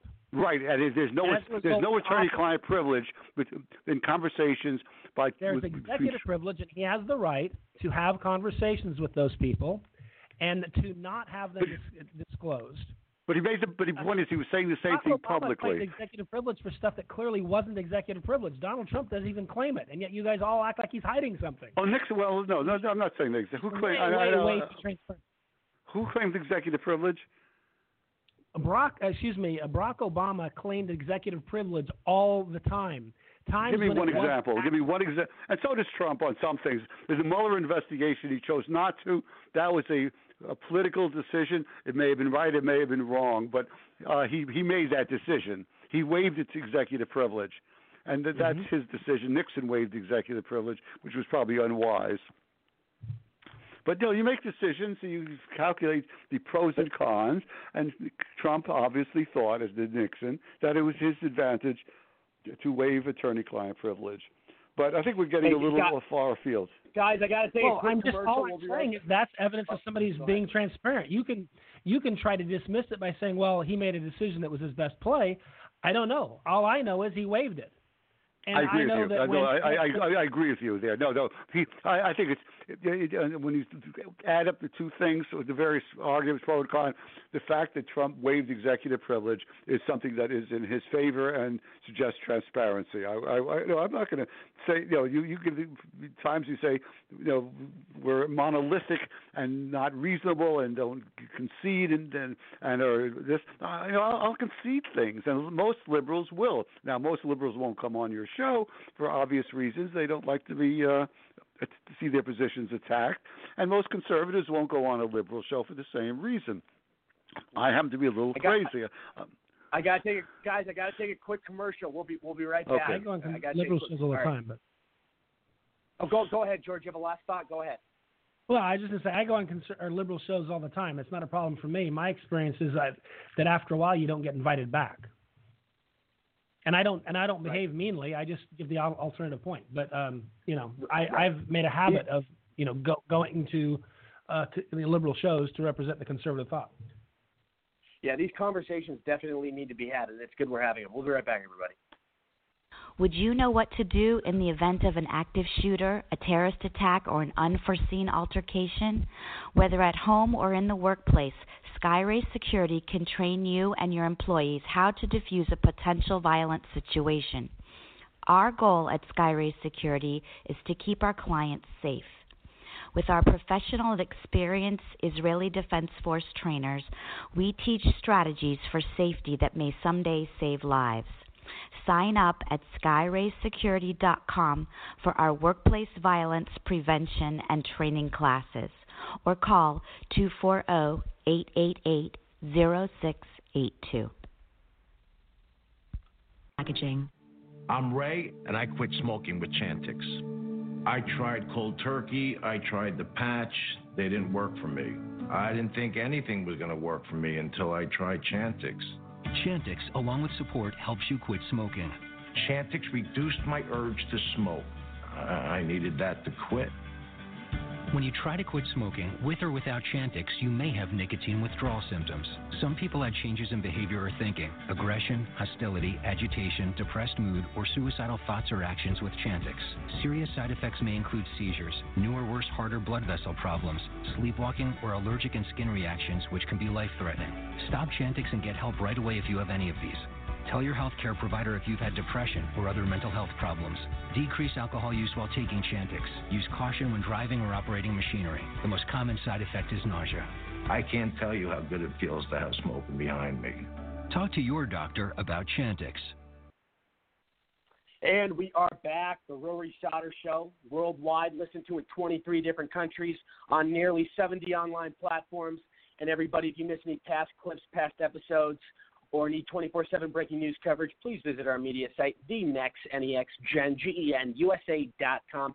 And don't forget, we're coming out with a brand new platform in the next couple weeks. We're on our media site. We will be having many notable people that will be doing their own shows. And as the time gets closer, I will be announcing much more about it. I'm very excited to share it with all of you. I want to go to Bill. Bill in Texas, go ahead. I know you have a lot of thoughts. Go ahead, Bill. Well, yeah, I think, David, you're one of the most disingenuous people I've ever heard speak. I mean, you want to shine over everything that Obama or Clinton or anybody did, and all you do is redirect, well, Trump did this, and the AG did that. And, you got Holder. He was held in contempt of Congress. But you don't hear anything about that. You talk about the health care. Oh, well, they don't have anything. You talk about the 12 million more people being on health care. That's a different income ratio of people. What you did was that Obamacare strapped the most of the costs for that 12 million people onto the middle class and small businesses. But when talking with you, you won't admit any of those things. So how can you have an honest discussion about any of these things when all you want to do is say, well, Jared Kushner and Trump's daughter, they had email servers, or they did emails and didn't they? Too. Didn't they? Now, damn it, I'm talking. Didn't they? Didn't they have email services? Use email services that weren't secure? Doesn't matter. We're not talking about them. That's not the point. They're not the point. The point is Clinton. That's the subject. No, the president is Donald Trump. I thought Donald Trump was the president. No, we're talking about I thought that's what we're talking about. See, this is the point. Clinton. There's no point Clintons. in talking with you because this is what you do, and this is what every liberal does. So you don't get to anything. All you want to do is why are we talking about Clinton when Donald Trump is president? I don't understand. You won't confront any realities. All you got to do is deflect them. No. Donald Trump is president. When I was invited on the show, we were talking about Barr and Clinton and Mueller. Not Donald Clinton, but Trump and Mueller. That's how the thing started. I didn't pick this subject. If you want to have a program on Clinton, emails were brought up. What was your reply about Clinton's emails? Did What was your reply? Did you address that? No, you did not. This is not the subject of the conversation. You want me to talk about Clinton emails? I think she made a mistake. This is exactly why. I think she made a mistake. I think she made a mistake. I think she did something that was not entirely proper in using unsecured emails. Every single thing that has been brought up on a conservative side, it doesn't matter if jobs, it doesn't matter if what it's got to do with healthcare. Look, you're changing the subject. I think that Clinton did something wrong. Hillary Clinton was not acting intelligently or appropriately in using unsecured emails. I think that was something that I find wrong and should be criticized. As far as the destruction of her emails, I think that was wrong and should be criticized. Give me something else. I'll criticize the Clintons. I have no hesitation. But we're talking about Donald Trump, who happens to be the president. I want to deal with the present, and you want to deal with the past. I am not a great fan of Hillary Clinton. When things aren't resolved, it doesn't become the past. What do you want? You don't get a pass because let me not say like something. that. When things aren't resolved, they don't pass. Sir, let me say something. Donald Trump is president of the United States. There's a Justice Department that, with an Attorney General he appointed. Why aren't they investigating Hillary Clinton? Why do you insist that I criticize Hillary Clinton? They are. Let them. Okay, when they find something, I'll listen to it. James Comey, the head of the FBI, said, and I don't think he acted entirely correctly and properly, that Hillary Clinton did something that was reckless, but it was not criminal. Now, conservatives applauded. It was a bad reading of the law. He imputed and required mens rea requirements that were not the correct ones. Oh, yes, they were. Just like they are with obstruction of justice. You're making that up, sir. I was an assistant U.S. attorney for 5 years. You're just making things up. I'm not making that up. Yes, no, you are. The point is, you had to have. Anyone can negligently or innocently. Normally, you can, with intelligent matters on that statute, it does not require the same sort of mens rea, say, first-degree murder does. For crime, or to indict her, or just to say it was wrong? I agree she did something wrong. What do you want me to say? I'm not prepared to say she should be indicted. She broke the law. Why? That requires mens rea. You can't indict somebody. Absolutely. There are people that have served prison time for doing far less than she did, but they weren't as important as her. They just happen to be, But I'm coming back to the point that you can fight your old wars when you want. I will concede that a lot of the things that the Clintons did were wrong. You didn't complain. No, you have a president who's been here for 26 months or 27 months or 28 months. I just thought that was what the program was about. I didn't pick the subject. Rob, go ahead.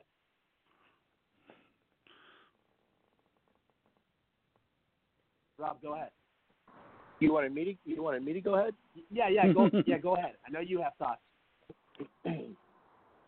Well, it's just I was kind of listening over the last 15 minutes or so, and it's like this is this kind of back and forth of he said this, well, she said this. It's really just kind of back and forth, like National Enquirer stuff. I mean, I think it doesn't seem like we're attacking these conversations with an intent to solve problems. It's more as to try to, your leader is bad, and your leader's bad. And it's just like it's almost like being on a playground. And I think, I agree that we need to look forward, but I also think that if we're going to if we're going to try to pretend like spending $25 million and all these federal resources attacking Trump, and it doesn't pay off, it's like, okay, well, in your concept, David, of equality, well, why don't we take $5 million? It's like, for free. You can. Right now. Let me agree with you. I have no objection. Look, the Republicans have the executive branch. They can investigate anyone they want, the Justice Department. So to blame, I don't know whom you're blaming when you say Hillary Clinton did these things. You now can Why hasn't she been investigated? It's Donald Trump, it's Barr, it's his predecessor. I didn't say don't investigate it. I have no power to say don't investigate Hillary Clinton. All I'm saying is my point in this is that I'm more excited to see that despite the federal government after spending $25 million of taxpayer money, they couldn't come up with anything. Yet for free, they came in with 30 indictments. But for free, thousands of American patriots in the QAnon and anonymous people have found unbelievable amounts of documentation. In terms of what's going on in the deep state, and that was given for free. No, but why isn't? Look, the Republicans have control. Why don't we see indictments? Why don't we see investigations? Those indictments had nothing to do with collusion. I don't. Yes, they had. The point is, there are two steps.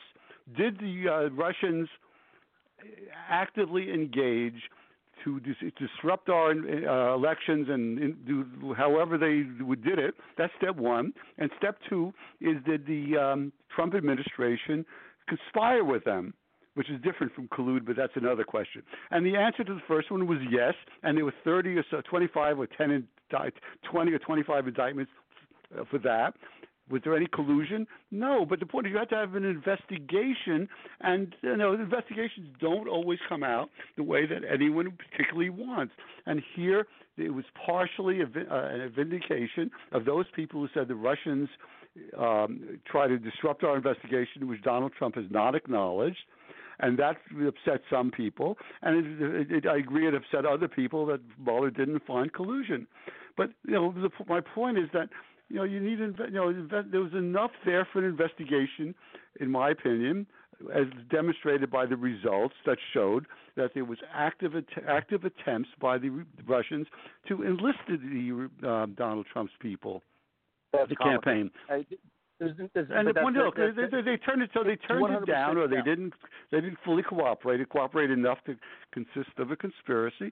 But that's what investigations. Look, I was assistant U.S. attorney. I was assistant chief counsel of the Senate Watergate Committee. When we started, there was very little evidence. There was no evidence that President Nixon was involved. There was no evidence even that Don Dean was involved. And sometimes they work out, and sometimes they didn't. So Mueller worked out to some extent in demonstrating that there were Russian efforts, which is very, very important for purposes of ensuring a clean election next time. And it didn't work out in the way that some people wanted or alleged, as far as other things. But that's life. You can't judge an investigation in hindsight. This wasn't a serious investigation. And the reason why it wasn't a serious investigation is ever since Alger Hiss, the Russians have been trying to get involved in American politics, and have been. And so the idea that they need an investigation in terms of the Russians might want to do that strikes me as a little silly. No, they tried how they did it. There's also how they did it and how we could stop it. They wanted to pretend that it was a Donald Trump problem, when in fact it was the Hillary campaign that was paying Russians for intelligence to come up with a story in a Steele dossier that turned out to be unreliable and turned out to be just a campaign hit piece. Oh, it was investigated. Look, Lindsey Graham said he wants to investigate it. I don't know why he didn't do it 2 years earlier. The Republicans have had the Senate, and they had the House for 2 years. And before they lost it, they had the Senate. Why don't they investigate? Look, why do you keep insisting that Hillary Clinton? Look, you keep complaining to me and others. Hillary Clinton did this. Hillary Clinton did that. As though the people that you like could not have done something about it. Why don't you scream at Donald Trump? Why aren't you investigating this? Lindsey Graham, why didn't you investigate this 2 years earlier? I'm fine if they do, but the reality is historically we haven't done that. Historically, the winner of an election, because that's what banana republics do. When you win an election, you use the power of government to throw everyone who was against you in jail. And so we've tried to avoid that. And I will admit, the cost has been that sometimes some crooked politicians, when they lose an election, get away. And Hillary's one of them. But as a general rule, it's not necessarily an awful idea to not have the winner be empowered to go after everyone on the losing side and round them up and throw them in prison. But the point is, let me say this, the corollary of that, once you make that decision, which I generally agree with, you can't just live your whole life by saying, why Hillary Clinton did this, Hillary Clinton did that, and then say we should investigate. To reciprocate. This is the first time in history where the losers have gone after the winners. It usually is the winners who go after the losers, and we have shown self-restraint and haven't done that, and we're simply asking, could the Democrats step up to the damn plate and reciprocate and not be a banana republic? But thanks to Barack Obama, he converted us to a banana republic where the your earlier point that both sides have done this was valid. After elections, the Republicans have criticized the Democrats and said they were crooked. The Democrats say the Republicans were crooked. You're right. This has been going on for a long time, and I agree with you that vengeance and the force of investigations try to throw people in jail. I agree with you. But the point is, Donald Trump has not exactly been the most generous person in terms of saying let bygones be bygones. Yeah. He keeps bringing up Obama, Hillary Clinton, and all that. And if you want to be, you sort of can't have it both ways. Who is he trying to investigate, though? That's my point. Guys, we got to keep going. Go ahead, George, with your point. Then we got to keep going. Go ahead, though, George. I understand that he's not necessarily the most warm and cuddly after the election, but that's not the question. The question is, do we use the power of government to punish our adversaries after elections? Historically, the risk was the winners did it to the losers. This is the first time in history where the losers have managed to do it to the winners. And I think the winners have actually been remarkably self-restrained. And my fear, quite frankly, is that the Democrats have created an environment in which now all hell is going to break loose and every election is going to be about we must win or we will go to jail. You see, this is a question of perception. Answer it quick, David. I think I don't agree with that characterization. I think the Republicans have been very vindictive and been very accusatory. Something Obama never did. What he never accused Bush, his predecessor, of anything. That's all he did was blame Bush. That's all he freaking did every goddamn second. He blamed Bush. Oh, Bush gave me this crappy economy. That was the previous guy before me. That's all he did, man. That's all Trump is doing. Okay, so let's agree that both sides do it. Let's agree that both sides do it. Hey. What does Trump have to complain about? He took us out of a damn mess. When he took over, we had a president, a Muslim, fake black president who raised the debt more than all presidents combined, and he was born in Kenya. There's no way. Look, you're losing your mind. You're losing, lost your mind. Michael Obama, the eighth wife of this. There's no way that's a woman. Kevin, go ahead. Are you allowing this on your show, Rory? Are you allowing this on your show for someone to say that? Absolutely. I'm unfiltered, man. I speak my mind. Go ahead, Kevin. Rory, I am shocked. I really am shocked. Well, Trump has admitted that he was lying when he said that. Kevin. She's an ape. Rory? She's a tranny. What do you want me to say about Michael Obama? Kevin, go ahead. Yes, well, Rory, this is shocking. It is shocking. Even Trump has acknowledged that he was making things up when he said that Obama was. Come on, man. To call Obama that, to call a former president of the United States that, really, look, if you want to help lead the country win an election 2020, you just can't say. Much worse, man. That's not even bad what I said. Go ahead, Kevin. Let Kevin has questions for you. Kevin, go ahead. Yes, well, quite simply, the truth does not fear investigation, and Trump has shown no interference with justice, no obstruction of justice. We've gone through He kidding? He ordered McGahn to fire Mueller. Are you kidding? Don't insult the intelligence of your listeners. No, not only Trump told McGahn several times to fire Mueller, and you say he had no fear. That's a joke. Come on. I'm willing to have a serious discussion and acknowledge certain points, but when you say Trump had no fear of the investigation, that's hysterical. No, you should be put on mute right now. Anyways, no, we've gone through this whole process. The entire time Trump has been because McGahn, and he's been investigated since even before that he was even president.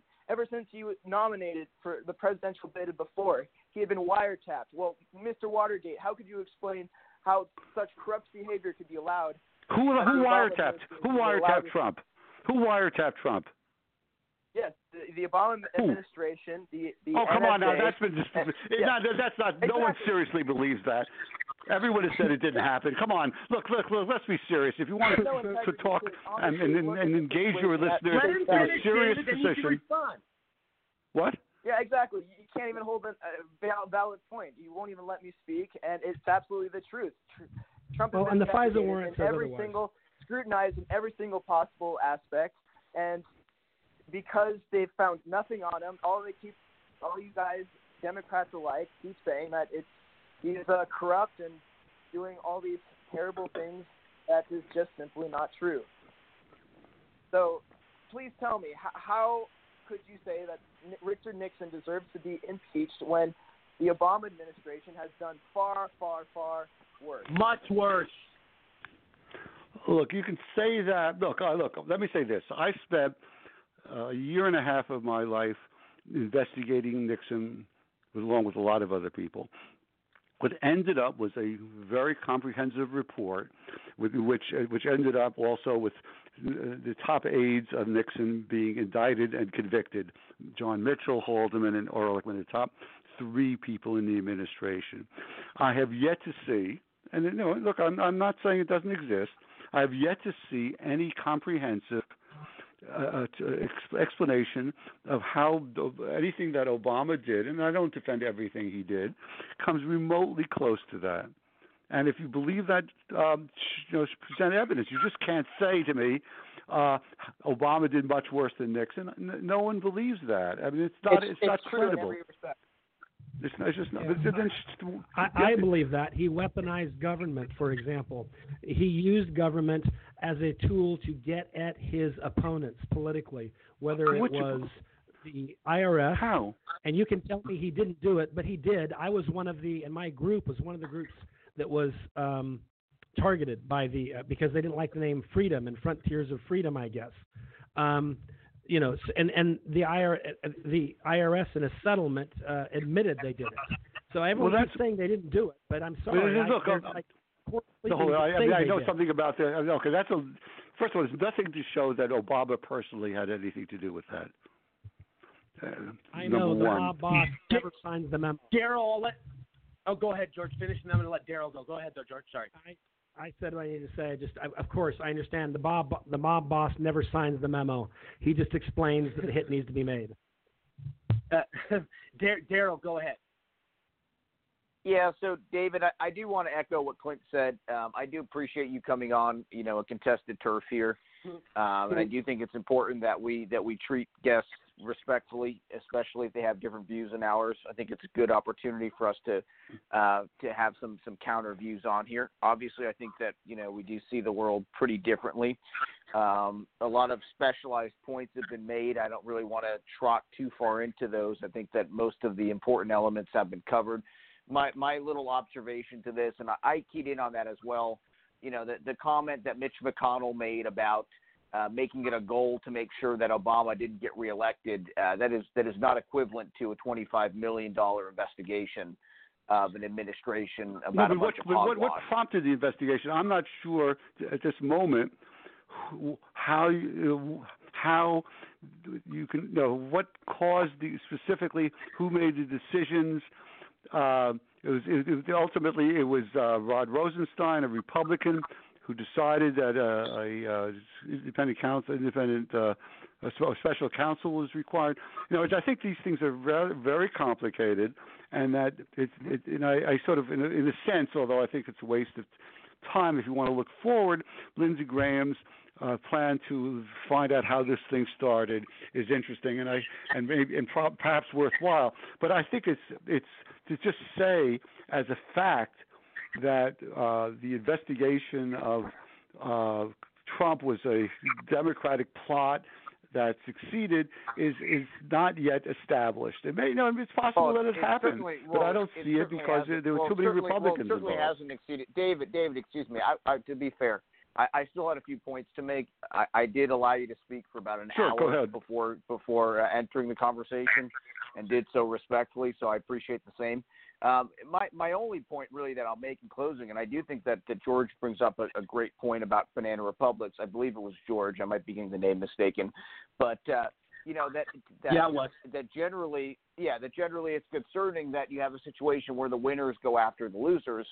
And I think that, you could say that we've shown some restraint and maturity from the current administration, but I think it's actually interesting. I think it's telling, frankly, that even though the Republican Party controls the executive branch, that we are not investigating Hillary Clinton, who has clearly committed crimes, and yet we have investigations coming from the left on this administration. And what that speaks to is the reality of the deep state. Okay, I don't take that as a coincidence, as if one side is behaving altruistically and the other isn't. Both sides are out to get each other. The reality is that the deep state, the overwhelming bureaucracy, is deeply entrenched in leftism, to where even when the Republicans win the government and we control all three branches of government, it still feels like we are the opposition party, because we are the ones being investigated for nonsense. And culturally and on the media, on every channel, with everything being pushed against us, that even when we have control of government, that we don't even have the power really to do those things. Because you're right, it is remarkable. It defies logic. It defies reason that Donald Trump could win the presidency and sit through 2 years of these investigations, where Hillary Clinton and by commingling, Barack Obama sat there and we were not able to do anything. And I think that that's really just a testament to the reality of the deep state, and really validates many of the concerns being stated here. So I don't know if we'll get a chance to come back. We're running a little bit late here, but to everyone listening, please go to DarylKane2024.com and please sign up. We're very excited to be sharing our platform with you, and look forward to being on here again with you next week. And Mr. Clint Bellows, always a real pleasure. Great job tonight, and I appreciate your clarity and wisdom that you brought to the conversation tonight, as well as my good friend, Mr. Kevin DeKuyper, always tearing it up, and Rory, you as well. We gotta get you something to chill you out a little bit over there, but very exciting show as always, and we're gonna have to talk soon. So back to you guys. Clint, I want to give it back to you, but I want to let David answer. But Clint, I know we have a little bit of time left. Clint, I want to get you to get your thoughts in. Go ahead, Clint. Well, the old saying, reality is for people who can't handle drugs. I think that's what we were alluding to. And you and I, David, are of the same generation, and we fought some of the same turf. And the irony, of course, of Nixon in '72 was that he won 49 states. My people in the Nixon administration told me that the reason, and I don't know to what extent Nixon knew what when. Okay, he was certainly capable of being somewhat mischievous. Why wouldn't he be paranoid, David, after what happened to him in the 1960 election? Okay, well, we can debate that for 2 hours. But the truth is, he took 49 states from George McGovern, and he did not need Watergate. He didn't need that third-rate burglary, but he was paranoid.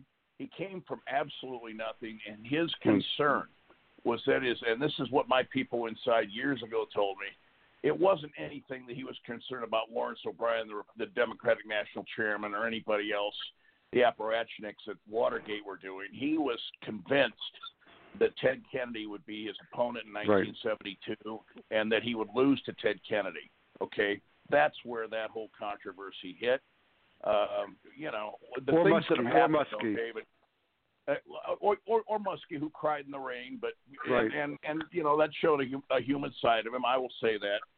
But you're right. You made the comment that there are plenty of what we're dealing with here is a fallen state of man. Jews and Christians realize that we're all sinners, okay, and that whether we rely on the law or we rely on grace, that God's in control of these things.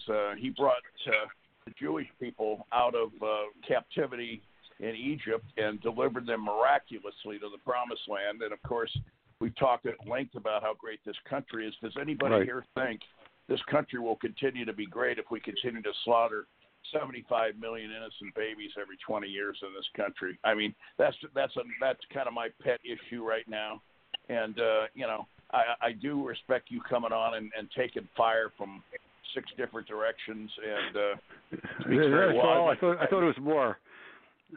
Well, you know what? I just I'd love to have you on our show, Rob. We've got to make a note of this, and we're, along with Rory, we're doing some things on YouTube. We're, and quite frankly, sir, you can't be very happy about what's happening on YouTube with the censorship of people like the actor. No, I'm not. That's a point I would like to have made, that I'm not happy with the censorship. If I may, I just want to say one thing that will be totally neutral, and that is I would like to say 1 minute of plugging two of my books. I have written a book on my dear friend Antonin Scalia. Antonin Scalia was one of my closest friends, and I've written a book about his judicial philosophy, and he was looking forward to it when he died, and was very encouraging. It's actually called, very interestingly, you'll find, The Unexpected Scalia, Conservative Justice's Liberal Opinions. And he was very excited about that because he wanted people to know that when his philosophy caused his result to be liberal, he followed it even though it was against his political wishes. That's called intellectual integrity, isn't it? Exactly, and it's exactly right. That is called a pursuit of objective truth. And you know this because you knew Judge Scalia. You know that he and Justice Ginsburg were very good friends, okay? Right. Even though they could not have been further apart. And Justice Scalia and I were good friends, even though we could not be further apart. And I've written another book. I'd love to talk to you sometime about that. He is one of my heroes. I was in the White House in the West Wing of the Oval Office the day that that Ronald Reagan nominated him in June of 1986. We went to law school together at Harvard. And one other point, I've written a book which most of your audience won't like, but it's a lot of fun, and I think if they can take it with a grain of salt. I've written a book called Moses v. Trump, which is a book which I'm not going to say anything more about. It's not. All I'll say, it's not the biblical Moses, but it's a fun book to read, and both sides take their hits, both liberals and conservatives, including Donald Trump. That's good. And it's available on Amazon. My last name is spelled Dorsen. And if you want to have fun and just see how the other half thinks and lives, it's a liberal book, but it's not. It's realistic, and it's accurate as a matter of law. My endorsers include Frank Serpico, the policeman, John Dean, Derek Bach, the former president of Harvard. And I just wanted to say that people should be able to look and read things and listen to things on all sides and enjoy them. We've lost that ability to make fun of each other and to have a good time as we go down the road. At the end of the day, we're all very serious. And where are we all moving? We're moving toward eternal life in the view of Christians and Jews. And what's the rush to kill each other off in advance? Let's take a couple of deep breaths once in a while. Exactly. That's very, very well said. Very well said, Clint. And Clint, tell everybody where they can find you. Well, I'm holed up in Omaha, Nebraska, trying to figure out what the next move is. I've lived all over the world, and I had a talk show here for 7 years. Salem sold my station to a group of local guys, and you can now hear rock and roll hits where I used to be. That's too bad. I am inspired with Rob Hicks and with Rory on David and our other Daryl and our other great guests tonight, Bill. We are. Rob, I don't want to let the cat out of the bag, but we believe that when we go on YouTube, it will take about 3 weeks max for YouTube to kick us off, right, with the content that we talked about today. How long will we last on YouTube? Maybe 3.5 minutes? I don't know. You're such an optimist, Clint. Well, thank you very much. You don't think we'll even get on, okay? So when they find out I'm involved, so we need to find alternative methods of. And this is the great irony of the whole thing, sir, Dr. Torsen.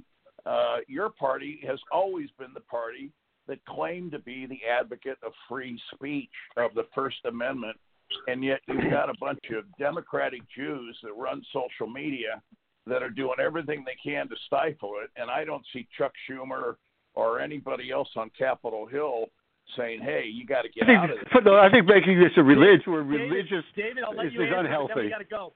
David, I'll let you answer quickly, but we're running out of time. Go ahead, David. I'll let you answer. Go ahead. I just, first of all, I think that making this into a religious thing is unfair because there are people on all sides of this thing. There are a lot of, as I said.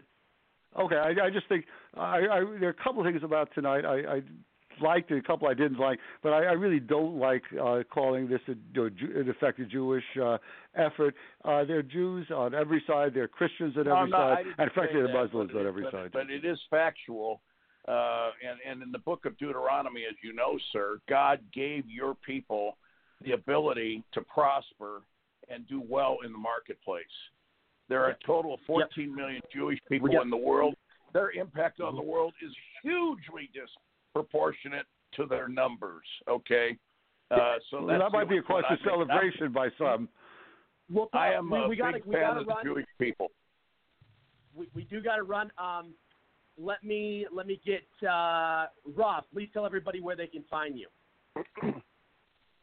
HicksVideo.com, Hicks Video on YouTube, and Facebook for, I don't know, another couple days or so. I only keep my Facebook account because I got to produce it. I only keep my Facebook account because I got to produce for you guys. Yeah, exactly. George, go ahead. Tell everybody where they can find you. Sure. Our website is ff.org, and Twitter is glandrith, Landrith, glandrith. Perfect. Bill, tell everybody where they can find you. Yeah, you can find me on Twitter at Super Elite Texan. Excellent. Kevin, tell everybody where they can find you.